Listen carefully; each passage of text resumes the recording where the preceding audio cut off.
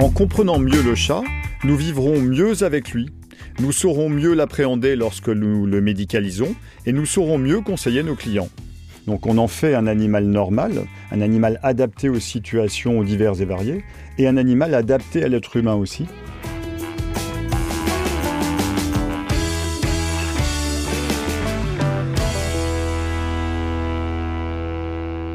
Le comportement du chat. Podcast de Boehringer Ingelheim par Dr Berg.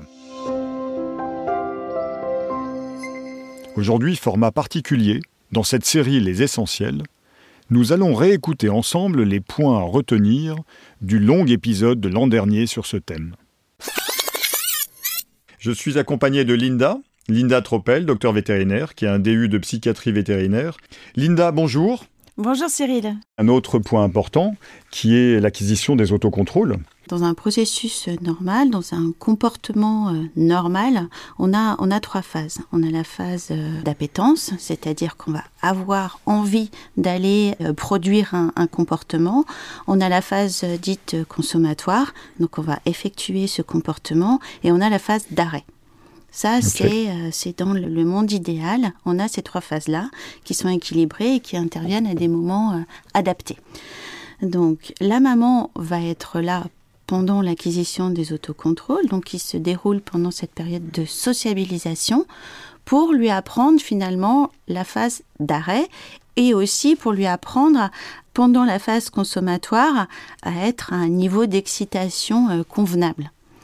Donc, ça se passe essentiellement dans le jeu avec la maman, où le chaton va commencer à sortir ses dents et ses griffes, et la maman va lui faire comprendre que non, il ne faut pas faire comme ça, en le repoussant, et si ça ne suffit pas, en lui mettant des petites pichenettes avec la patte, voire en s'exprimant un petit peu plus clairement encore.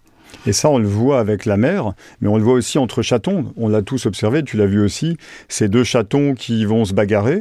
Finalement, l'éducation se fait par la mère, mais aussi par les frères et sœurs. Donc les 2 chatons qui se bagarrent, et puis à un moment donné, il y en a un qui mord un peu plus fort l'autre. L'autre se met à hurler en disant « aïe » finalement.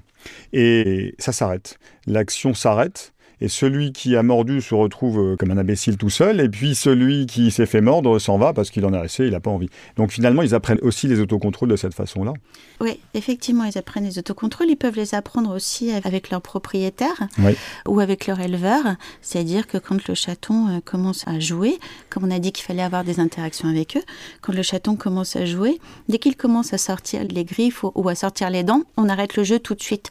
On ne le laisse pas s'emballer, on ne le laisse pas s'exciter. C'est vrai aussi pour le chien d'ailleurs, et sans doute pour les enfants un peu aussi. Éducation positive, attention. Mais oui, même et surtout avec le chat. D'ailleurs, on peut prendre l'exemple de l'éducation des chatons pour éduquer les enfants. Ça. Ce qui est absolument certain, et moi c'est vraiment le message que j'ai envie de faire passer, c'est qu'on ne punit jamais un chat. C'est contre-productif au possible, c'est pas du tout dans leur éthogramme, ça ne sert strictement à rien. On risque d'avoir l'effet inverse, parce qu'en fait, comme il n'y a pas de dominance chez les chats et qu'on ne peut pas s'imposer, on va parler du territoire après, c'est clair que quand on va commencer à vouloir montrer cette dominance par la punition ou autre, on risque d'avoir du stress qui est déclenché chez le chat et des réactions d'agressivité, de fuite, enfin pas de pédagogie, quoi. Ce ne sera pas pédagogique. Non, c'est pas du tout pédagogique. Ce qu'on a abordé un peu tout à l'heure, c'est que le chat, c'est une espèce qui est particulièrement sujette au processus de sensibilisation. Donc en comportement, il y a différents processus de base, l'habituation, la sensibilisation, etc. Donc pour vous expliquer, on va avoir un stimuli. Le stimuli en question est un petit peu désagréable. Ce stimuli, il va le rencontrer plusieurs fois.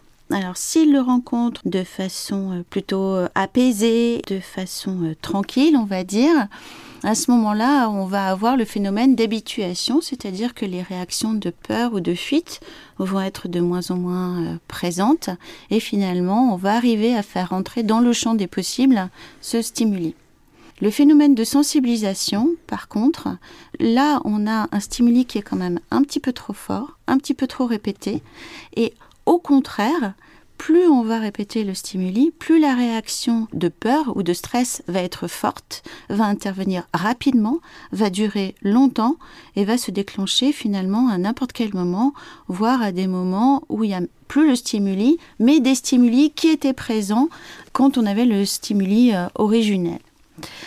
Donc, il faut savoir que, contrairement au chien, le chat est une espèce qui va sensibiliser beaucoup, beaucoup plus rapidement. On peut même avoir, sur certains stimuli désagréables, une sensibilisation dès la première rencontre. C'est-à-dire que ça va se graver dans son cerveau comme, de toute façon, étant une situation qui est intolérable. Extrêmement désagréable. Voilà. Et on va monter en puissance plus il va la rencontrer. Est-ce que tu peux donner un exemple pour illustrer ça ? La punition, tout bêtement. Okay. La punition, c'est pour ça qu'il ne faut jamais punir. Donc le chat va faire pipi à un endroit qui n'est pas celui qu'on voulait, qui n'est pas dans sa caisse, pour une raison X. On punit, et alors là, c'est la course à l'échalote. Le chat est plus stressé, on le met dans une situation de sensibilisation. Quand il va voir le canapé, par exemple, ou quand il va voir son propriétaire, il va avoir des réactions de stress. Qui dit stress, dit malpropreté, et on part dans un engrenage.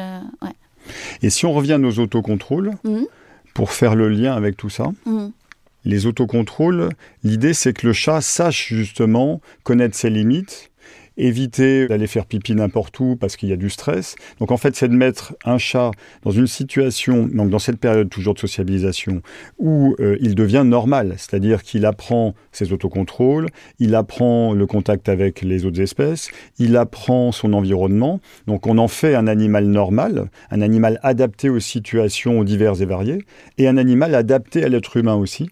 Et donc derrière, on évite tous ces problèmes de malpropreté, par exemple, et puis de risque de punition, etc. Oui, plus on l'aura habitué à son mode de vie futur, plus on l'aura habitué à ça, plus on va avoir un chat qui sera en état de bien-être, facile propriétaire, et surtout qui sera heureux, qui sera bien, quoi. Parce que c'est quand même le but. Hein. C'est ça le but, d'avoir un chat qui se sente bien chez lui. Ce podcast était donc un extrait du long épisode sur le comportement du chat que je vous invite à réécouter en entier si vous voulez plus de détails. Les Podcat'Xpert, des podcasts pour les chats et les équipes vétérinaires. Je vous dis à très bientôt pour notre prochain podcast.